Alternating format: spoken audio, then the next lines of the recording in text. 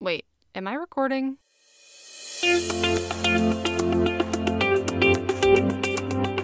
You are listening to Stuff About Things, an art history podcast.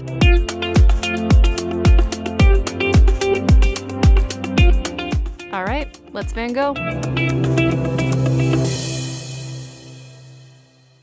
Hello and welcome to Stuff About Things, an art history podcast. It's been so long since I've talked into a microphone. I'm really nervous. This disembodied voice that you're hearing right now belongs to me, Lindsay. Hello. For those of you who do not know me, I am an art history PhD student who talks into a microphone about once a month, which is to say maybe once every 6 weeks, to tell you stuff about things. So, in the last episode, I said that my New Year's goal was to get back on a regular posting schedule of every 4 weeks, as if I ever operated on that schedule anyway. That clearly didn't happen, but that's because I was presented with a series of very exciting opportunities and possibilities that saw me traveling all over the place. So please forgive me. I am now back for the foreseeable future.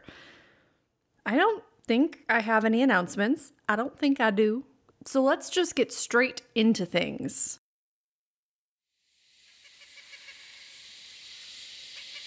The year is 1924.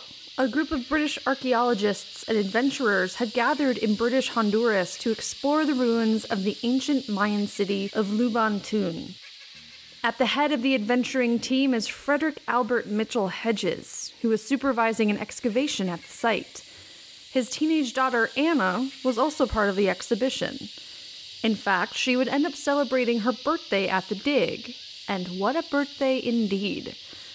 As any teenage girl in British Honduras would do on the day of her birthday, Anna Mitchell Hedges decided to spend the day crawling among the ruins of the ancient city, including those of the stone pyramid that had once served as a site of cultic worship. It was there that Anna Mitchell Hedges made the discovery of a lifetime, a life-size human skull carved from a single block of clear quartz crystal. As she and her father would come to learn from the Mayan people who still lived in those parts, the skull was known amongst the native people as the Skull of Doom. It was this skull that allowed Mayan priests to transfer knowledge between minds and, most importantly, to will death into being. There were even rumors the skull would strike down all those who mocked it, bringing death and destruction to those who did not believe in its incredible power.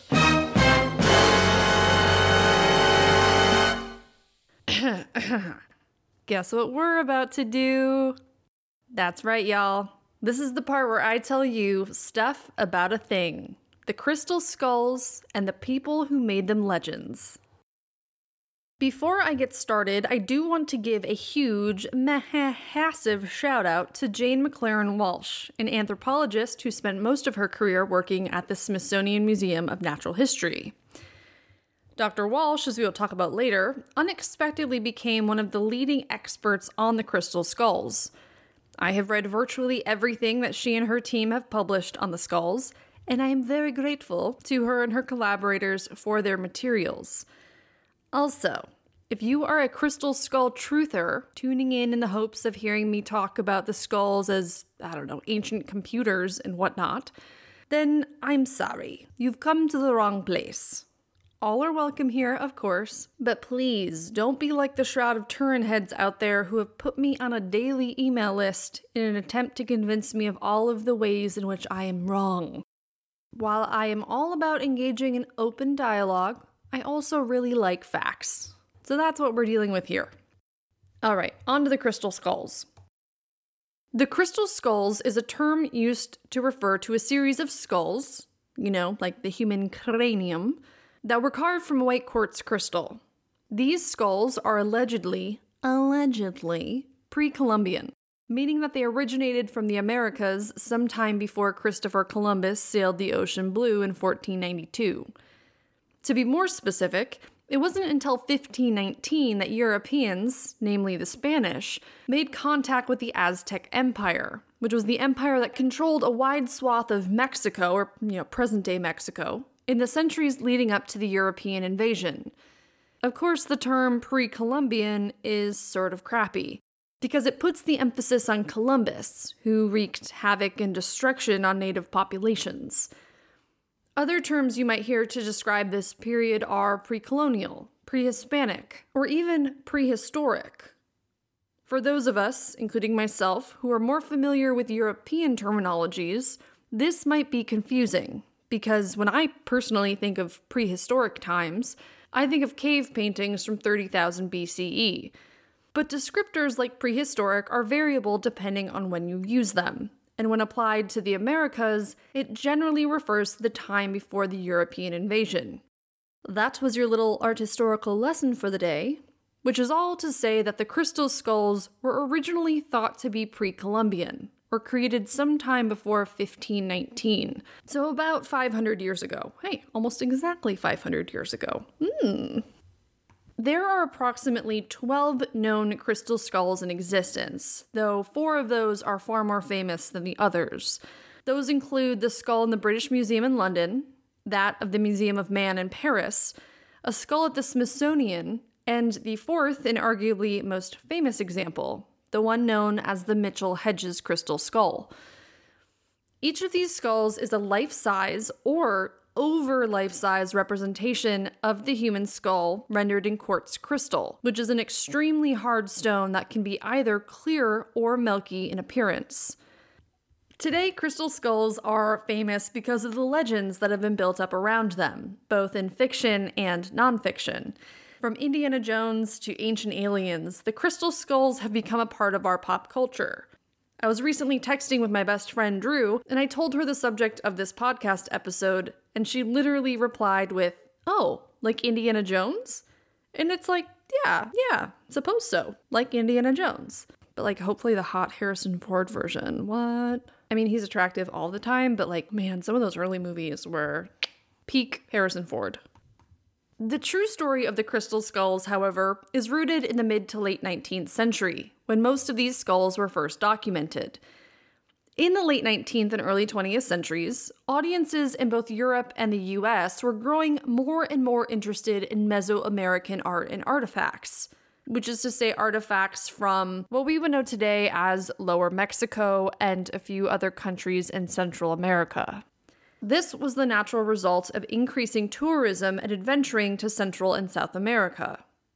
The growing interest, however, naturally resulted in something else, a burgeoning market for fake Mesoamerican artifacts, though the level of, fakery or willful deception could and did vary.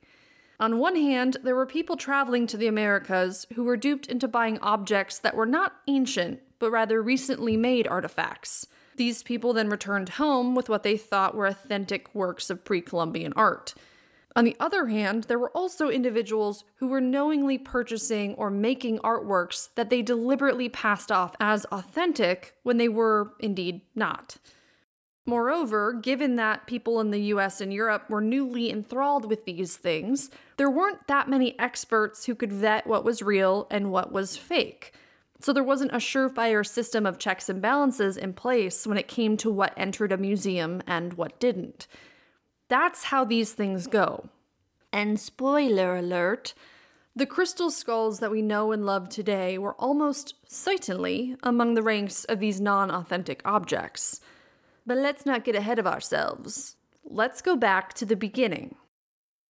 The first crystal skull to ever surface is the one currently in the British Museum in London, which I will simply refer to as the British Museum skull. This skull is a life-size representation of the human cranium, that's a great word, cranium, that's carved from clear quartz crystal, otherwise known as rock crystal. Although this skull first entered the collection of the British Museum in 1897, its acquisition history stretches back even further. Now, in art history, there is something called provenance, which essentially means the history of ownership of an object. With museum artworks or objects, provenance is important, especially with things that may have been stolen or acquired through unethical means. So think artworks looted by the Nazis or objects stolen from archaeological digs in Egypt. Determining provenance means working backwards. So let's do that now for the British Museum skull. And by let's do that, I mean let's review the work that Jane McLaren Walsh has already done to determine the provenance of the skull. Credit where credit is due, y'all. As I said, the British Museum came into the possession of the skull in 1897. In that year, the museum purchased it from an American mineralogist. Mineralogist? Mineralologist? Anywho, someone who specializes in minerals, Mr. George Frederick Kunz. Now, Mr. Kunz wasn't just an avid mineral collector. He was also the vice president of the greatest mineral company in the United States, maybe even the world. None other than Tiffany & Company. Yes, that's right, the jewelry titan, Tiffany & Co. Tiffany had come into possession of the crystal skull in 1886, when Tiffany business partner J.L. Ellis purchased the skull at auction. The American painter W.H. Holmes went to this auction, and he took notes in his little auction catalog book, which remains to this day. In that catalog, the skull is described as a human skull of natural size, cut from a solid block of hyaline rock crystal that was, quote, a unique and perfect specimen, end quote, that originated from Mexico. The catalog then provided a short overview of the skull's origin and importance, which I am quoting here in full. Quote, the human skull played an important part in the religious ceremonial of the ancient Mexicans, and small specimens in terracotta, greenstone, and rock crystal are not infrequently found in museums and private collections. But the Bobin specimen is by far the largest and the finest one known, and is considered by him to be one of the most curious and important, as well as one of the most valuable objects in his collection. End quote. According to a note made by W.H. Holmes in his catalog, the skull sold to Mr. Ellis of Tiffany & Company for $950, making it by far the most expensive thing sold that day. Ellis actually had to buy the carrying case for the skull too, which put the purchase at a cool $1,000. Also, fun and super gross fact, the carrying case was covered in iguana skin. Oh. Now, if the first and only online inflation machine that I clicked on is accurate, which, let's face it, it's probably not, $1,000 in 1886 is the equivalent of about $30,000 in today's money.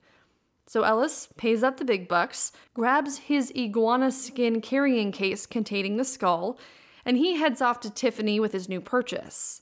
We'll come back to him later. But first, let's return to the catalog description for just a second. Specifically, this part. Quote, the Bobin specimen is by far the largest and finest known, and is considered by him one of the most curious and important, as well as one of the most valuable objects in his collection. The Bobin specimen. Now, what does that even mean? Well, Bobin is not some city in Mexico, but rather the last name of Eugene Bobin, a French antiquarian who specialized in Mesoamerican antiquities. And I don't speak French, so this guy's last name is spelled B-O-B-A-N. Bobin? Bobin? Bobin? Whatever it is, it's fun to say. Now, not to spoil things for you, but according to Jane McLaren Walsh, the anthropological expert on crystal skulls, Eugene Bobin is the man who created the legends that have fueled over a century of crystal skull hoopla. He's the guy who basically single-handedly put crystal skulls on the map. Eugene Bobin is a fascinating character because he was super smart, and he often put those smarts into somewhat diabolical uses. What's not to like? Although he was French, Bobin spent many of his formative years in Mexico, which had been invaded by the French in 1863, though that invasion didn't end well. Anywho, little Bobin fell in love with the culture and the language of Mexico. He even learned to speak not only Spanish, but Nahuatl, the language of the Aztecs. Now that's massive dedication, to learn an ancient language spoken only by indigenous native populations. I mean, the guy clearly loved Mexico. But long story very, very short, Boban eventually left Mexico to return to France, where he opened a shop in Paris selling Mexican antiquities. Now here's the rub. Many, perhaps even most of the antiquities that Boban was selling were real. They were legitimate ancient Aztec artifacts, but some were not. And Boban knew it. Among, for lack of a better word, the fake artifacts were a series of crystal skulls. Bum, bum, bum. At one point, Boban's collection in Paris contained not just deux, but three crystal skulls. But Boban was having a bit of a rough time selling these skulls. Such a rough time, in fact, that he schlepped at least one of them to Mexico, where he tried to sell it to a Mexican museum, which was a bad idea, mi amigo. This was a bad idea because the curator, who was an individual born and raised in Mexico, working for a Mexican museum, knew that this skull was fake. And this failed transaction not only ruined Boban's reputation with Mexican museums, but also the Mexican government. I mean, obviously you don't get very far when you try to sell fake Mexican antiquities to actual Mexican institutions, am I right? And thus Boban and his crystal skull got laughed out of Mexico. But that was just water off the wing to Boban, who knew precisely where to go next. He takes his crystal skull all the way across the border to New York City, where no one knows anything about Mexican antiquities. And that's the crux of things, really. If people don't know any better, they are so much easier to scam. You don't try to scam a Mexican curator who is an expert in Aztec antiquity.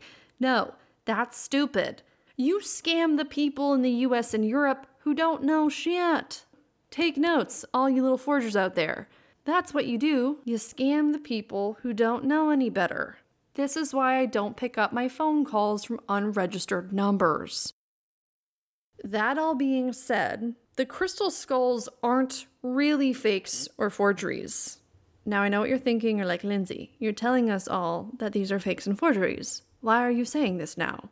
Well, fakes and forgeries generally require an original, and there is no original crystal skull. Nothing even remotely like a crystal skull has ever been found on an archaeological dig anywhere in the Americas, unless you believe the accounts of people who can't keep their stories straight, which we'll get to in a little bit. That's not to say, however, that there wasn't any precedent for the crystal skulls. There were skulls made in other materials that were sold in Mexico in the 19th century, not as Mexican antiquities, but as artifacts for tourists. Souvenirs, really. But those were really small, made of rock and clay, and they certainly weren't ancient. This is all to say that Eugene Boban certainly knew that the crystal skulls that he had in his possession were not original Mexican antiquities. We don't even really know where he got them. He could have been the mastermind behind this whole thing, or he may have had no hand at all in making these skulls. He might have simply come into possession of them. But the important thing here is that he would have absolutely known that they were modern creations. In fact, after his failed attempt to sell the crystal skull to a Mexican museum, after which he was chased out of the country, Boban paid an enormous sum of money to ship all of his stuff that he brought to Mexico to New York, where he planned to set up a store. Shortly after arriving, however, Boban decided to sell his entire collection to the auction house of Leavitt & Company. It is precisely this chain of events that would see J.L. Ellis buying the crystal skull for Tiffany in 1886. On that note, let's revisit the catalog description one more time, particularly the first bit. Quote, "The human skull played an important part in the religious ceremonial of ancient Mexicans, and small specimens in terracotta, greenstone, and rock crystal were not infrequently found in museums and private collections." Okay, so this is all actually true. The skull as an artistic motif was very popular in Aztec culture and ritual. Examples of carved skulls did indeed appear in museums and private collections. The catalog, however, is intentionally leaving out key context. It's being real shady. misleading buyers to assume that this skull is an authentic example of those practices. That was Bobin's whole shtick. He'd tell you a bunch of stuff that was true, and then show you an object that seemed to meet those qualifications. Oh, you just told me that the human skull played an active role in ancient Mayan rituals, and now you're showing me a life-size crystal skull from Mexico? Those two must be connected, right? No, not at all. But part of this ruse was the fact that Bobin was a noted antiquarian of Mexican artifacts. Surely he wouldn't be selling a fake, right? Wrong. He is shady AF. And that's how you get J.L. Ellis paying $30,000 present-day dollars for a life-size crystal skull in an iguana skin box. Ooh, how that escalated quickly. I should also note at some point that J.L. Ellis's boss, George Kuntz, the VP of Tiffany, he had struck up something of a friendship with Bobin, and he even toured the Frenchman's collection in New York before Bobin sold it to the auction house. So Bobin had also been doing work to sell the ruse before the auction even took place. He was a mastermind. Apart from, trying to sell the skull to a Mexican museum that very clearly knew that it was fake. That was not great. But he's really good at duping rich Americans. The real irony of all of this is that the production of carved skulls in late 19th century Mexico, and I'm not necessarily talking about the massive crystal skulls, but just other skulls carved in rock and clay, were at least partially tied to the French invasion of 1863. French people freaking love skulls. I mean, skulls are like one of the most popular subjects in all of art from any civilization ever, because it's a universal symbol. In the 1860s, though, France had a popular art form known as diablerie, which were a series of stereograms featuring dancing skeletons. Yes, stereograms. Stereograms were a new type of photographic entertainment that was basically the 1860s equivalent of 3D photographs. There was a little contraption called a stereoscope that overlapped two images to create a three-dimensional image. Any of you listening who are over the age of 30 may remember the thing in the 80s called a Viewmaster. I think it was called a Viewmaster. The Viewmaster was this handheld contraption in which you could stick a white paper disc that had little photographs embedded in it, and then you could click through it and look into this little contraption, and you'd see like 3D images of, Disneyland and stuff. Anyone remember those? We definitely had one in our house as kids, so I'm sure that some of you know what I'm talking about. Diablerie were a popular genre of stereograph that French people enjoyed looking at in the 1860s.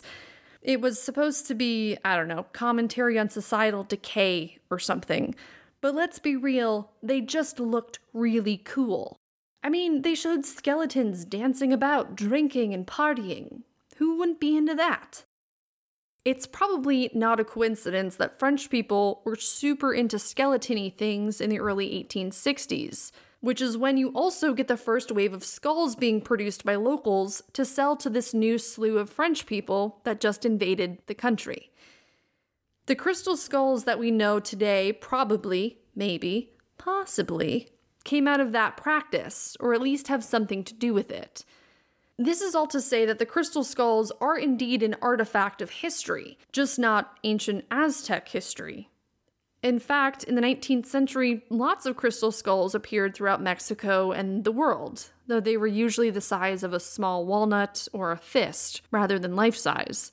And they predominantly appeared in Catholic contexts, the skull being one of the more common motifs that you see in Catholic art. Long story short, crystal skulls did exist. They just weren't ancient Aztec in origin. But luckily for Eugene Bobin, people in the US and Europe just didn't know any better. After J.L. Ellis procures this life-sized crystal skull in its iguana-skinned box for Tiffany, the company holds onto the skull for a few months before Kuntz, the VP of Tiffany, sells the skull to a private buyer named Georges Sisson. Sisson? I don't know. Sisson? Maybe Sisson.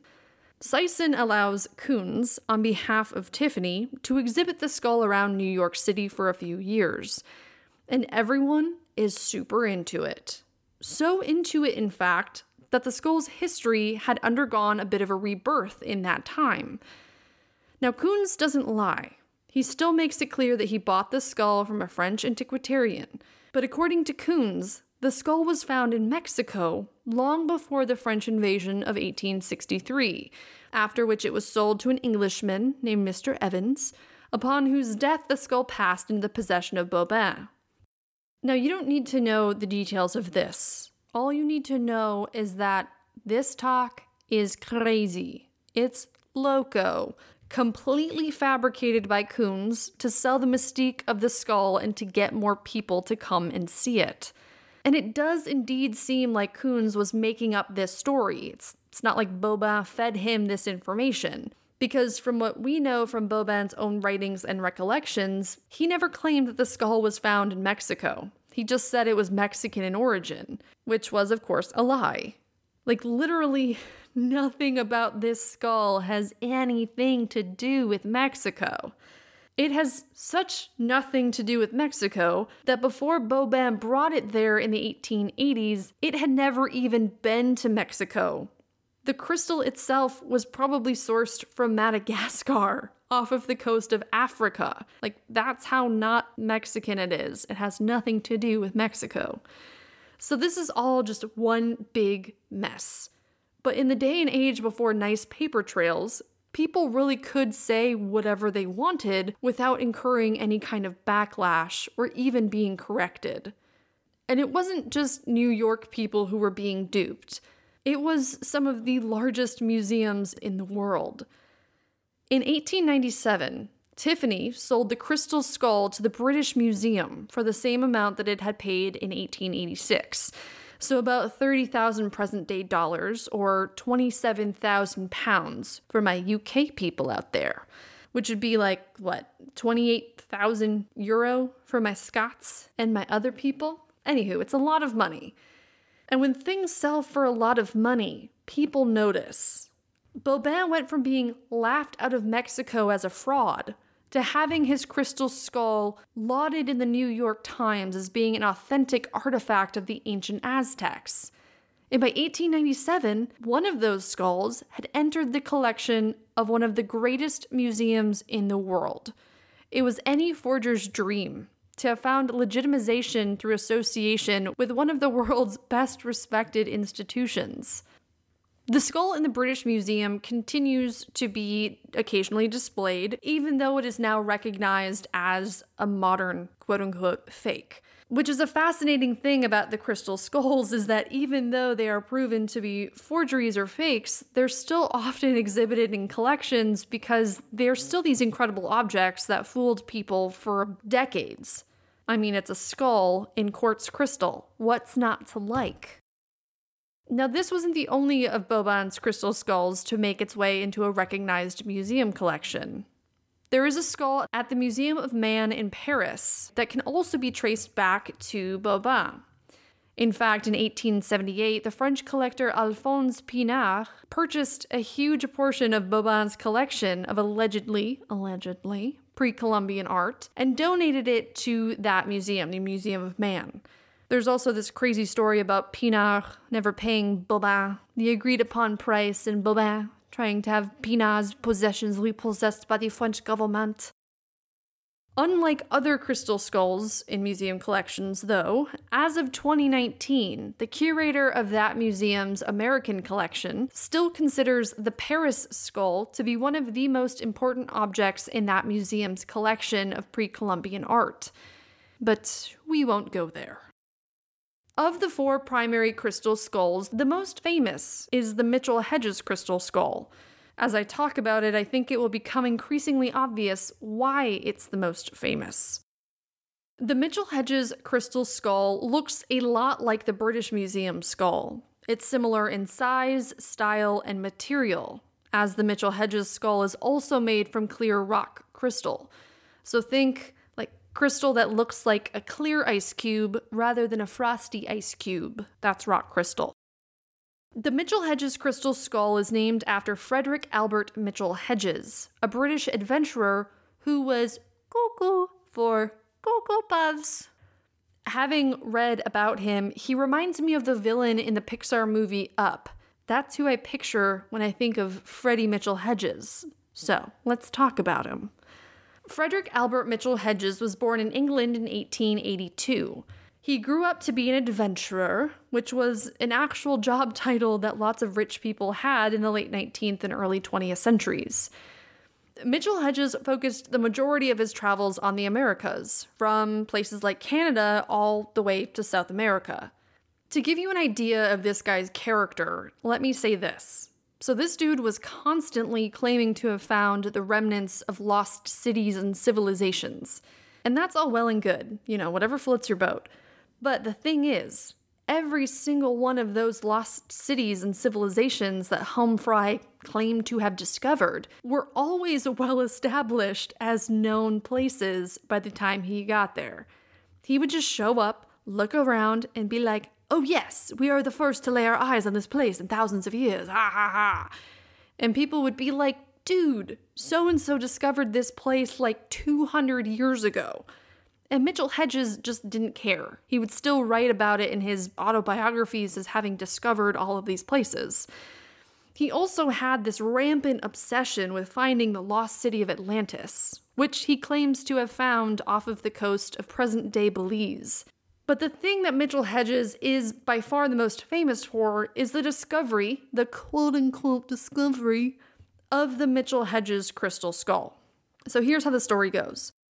Frederick Mitchell Hedges had brought his daughter Anna on an expedition to the ancient Mayan city of Lubantun, located in present-day Belize, which back in the day, in the 1920s when this was all happening, was known simply as British Honduras.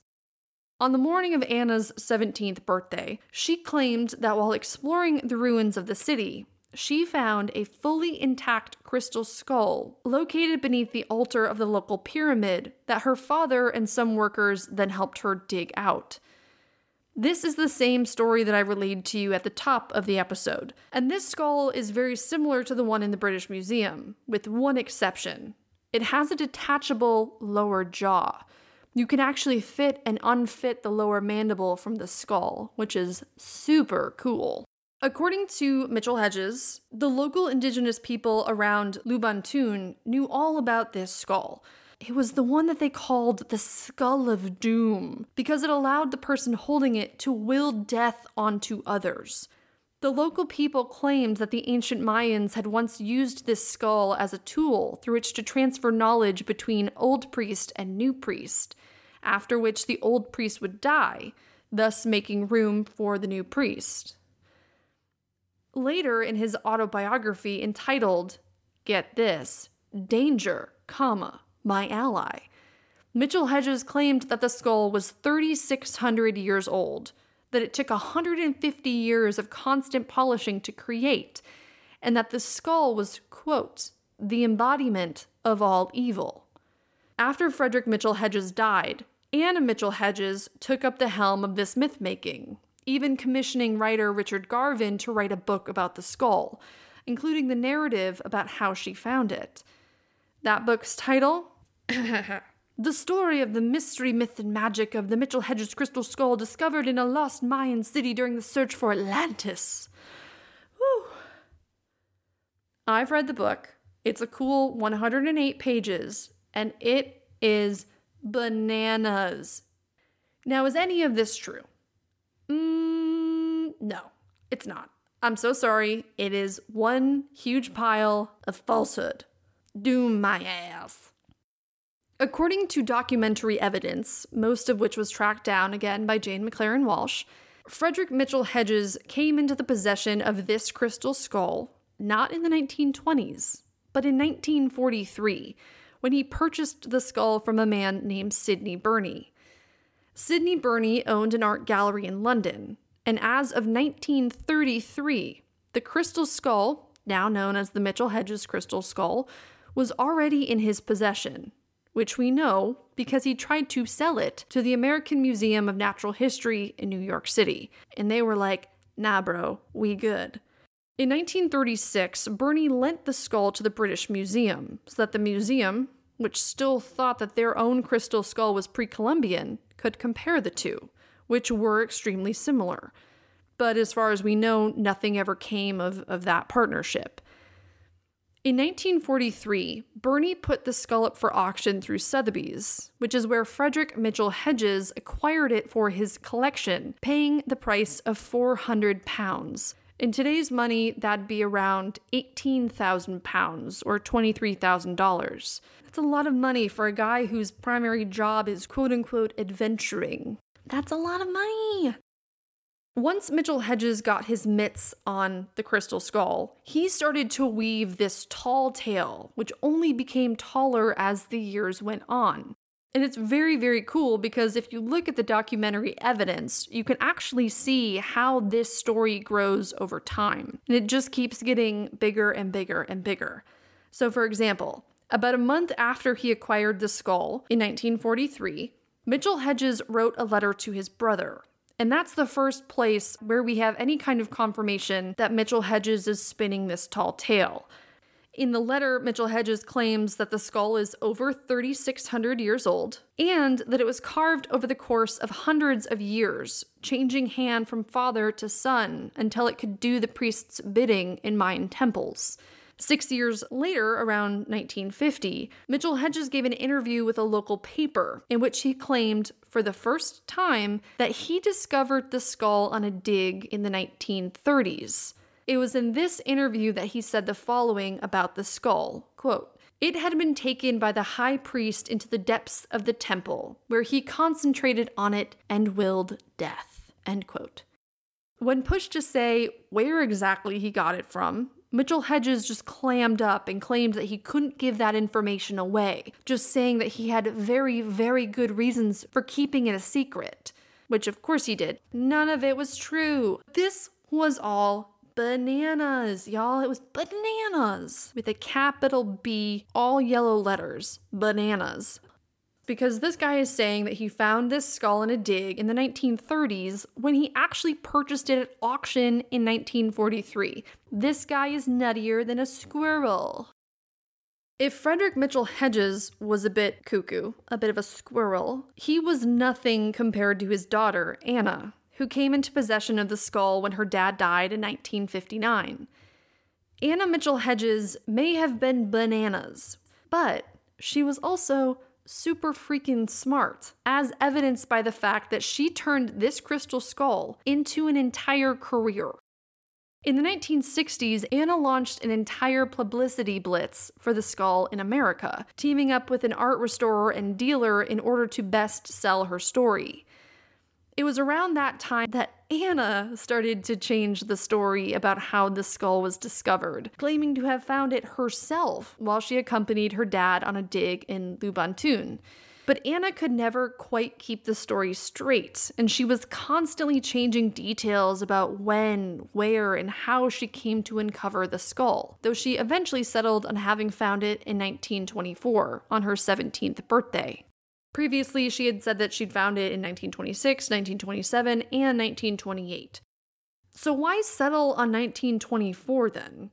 Well, that happened to be the only year that her dear old dad had actually been to Lubantun, and therefore was the only reasonable time that she could have been there with him. Here's the thing though. There is absolutely no record of Anna ever having been at Lubantun with her father in 1924.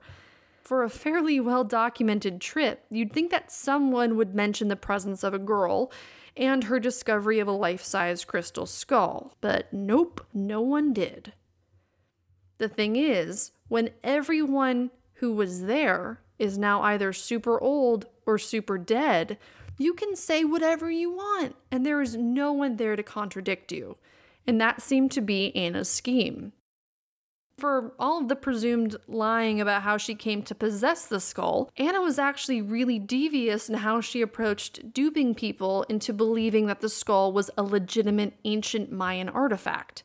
Her way of going about this was similar to Baubin's. Find a museum willing to put it on display, and then allow that to legitimize the object.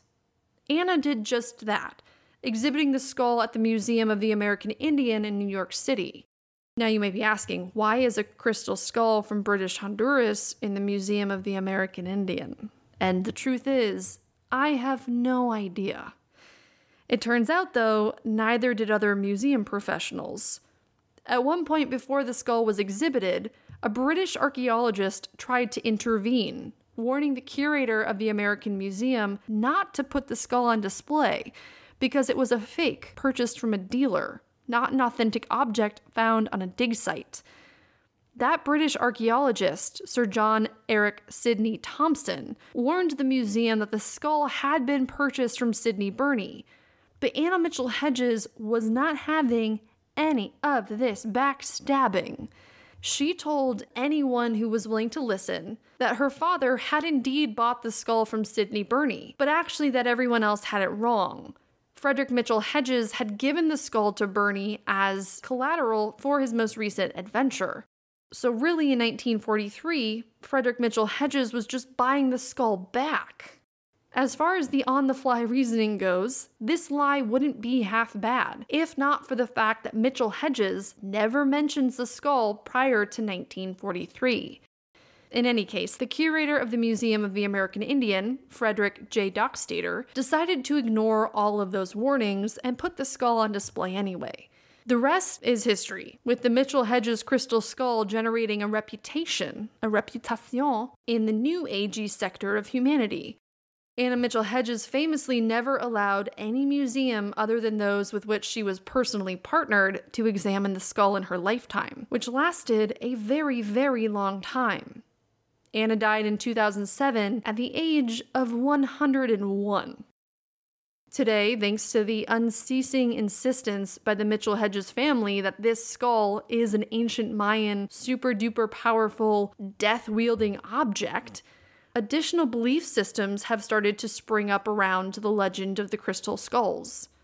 Among my personal favorites are that the skulls were made by ancient aliens, and that when 13 large-scale crystal skulls are united together, they will work together to uncover the knowledge of the universe.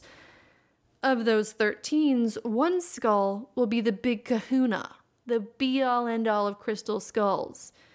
It is assumed, of course, that that skull is none other than the Mitchell Hedges skull. As Jane McLaren Walsh and others have noted, though, these stories about the skulls are never swayed by academic research. People wholeheartedly believe that these skulls are ancient artifacts that, if utilized correctly, will allow us to tap into ancient systems of knowledge. The truth is, admittedly, much, much more boring. Shortly after Anna Mitchell Hedges died in 2007, the person to whom she bequeathed the skull, Bill Hoffman, allowed the Smithsonian Museum of Natural History to study the Mitchell Hedges crystal skull. Jane McLaren Walsh, who worked at the Smithsonian, had been studying, researching, and testing crystal skulls since 1992, when, on one exceedingly random morning, a 30-pound, double life-size crystal skull was delivered to the Smithsonian institutions via postal service. The letter accompanying the skull stated that it was of Aztec origins, purchased in Mexico in 1960. Walsh, an expert on Mesoamerican art, agreed to take the 30-pound skull carved in milky quartz crystal and study it, though she readily admits that it spent many years locked up in a cupboard in her office. This odd encounter piqued Dr. Walsh's interest in the matter, and she would go on to closely examine both the British Museum and the Paris skulls, along with that of the Smithsonian. She came away with the same opinion of all three. The markings on the surface of the crystal bore clear signs of being made with far more modern lapidary or stone carving machinery than the ancient Aztecs would have had access to. When you look at these marks under a microscope, you can actually see these parallel lines that formed by a stone turning over and over and over again to carve these marks into the crystal. Also, there's the fact that the crystal used for the skulls had either been sourced from Brazil or Madagascar, both of which were nowhere near any Aztec trading routes. All of this evidence pointed to the fact that these crystal skulls were man-made objects of the late 19th and early 20th centuries. The crystal, though likely sourced from Brazil or Madagascar, had probably been carved in, get this, Germany, where there were factories specializing in the carving of quartz crystal. As for the Mitchell-Hedges skull, Walsh put it under the microscope and confirmed her own suspicions. The skull is not 3,600 years old, but likely made in the early 20th century, shortly before it passed into Sidney Burney's London collection, from whom it would be bought in 1943 by Frederick Mitchell-Hedges. Now, these findings may seem anticlimactic, and in a way, they are. Who doesn't want to believe that an ancient civilization once produced crystal skulls that were meant to either will death and destruction, or pass on universal knowledge?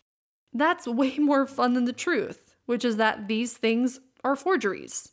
Believe me, I get it.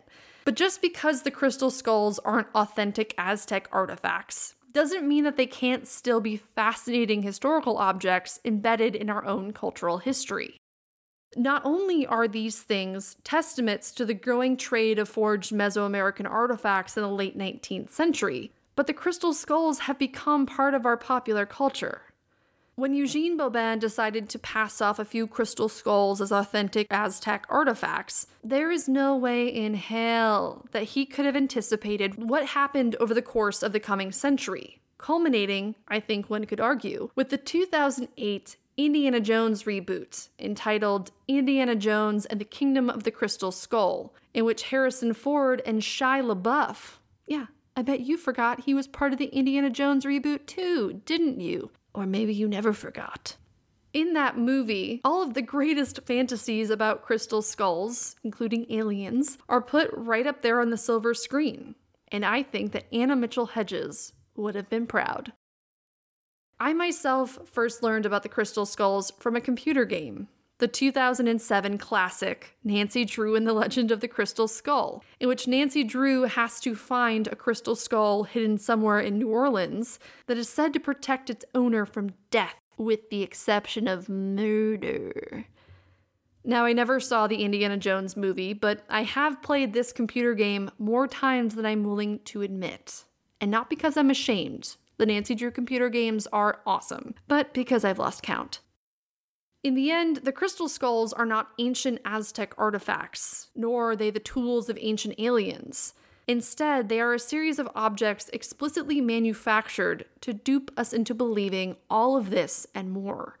And that, I think, is an amazing power in and of itself. That is all I have for you today on the crystal skulls, a topic that I have had on my podcast episode list since the very beginning 2 years ago. Oh yeah, it's the 2-year anniversary of the podcast. Happy 2-year anniversary. I hope that you enjoyed learning about these incredible objects with me. And as always, I will post images and my source material on the podcast's website, stuffaboutthingspodcast.com. I do want to give another shout out to Jane McLaren Walsh, whose books and articles formed the bulk of the materials that I used to write today's episode, especially her book, The Man Who Invented the Aztec Crystal Skulls, and her article, The Legend of the Crystal Skulls, that appeared in Archaeology magazine. There is also an article on National Geographic by Richard A. Lovett and Scott Hoffman that I found very informative as sort of my gateway into starting to read about these objects. But of course, I will post all of those and more on the podcast's website. As for Gus Corner this week, I'm headed home in a few days to see him for the first time in about 6 weeks, and I'm so excited. While I was home over the winter holidays, Gus and I slowly but surely engaged in a silent war that has now gained him additional furniture privileges. So y'all better watch out. First, he'll take over the couch. Then he'll take over the world.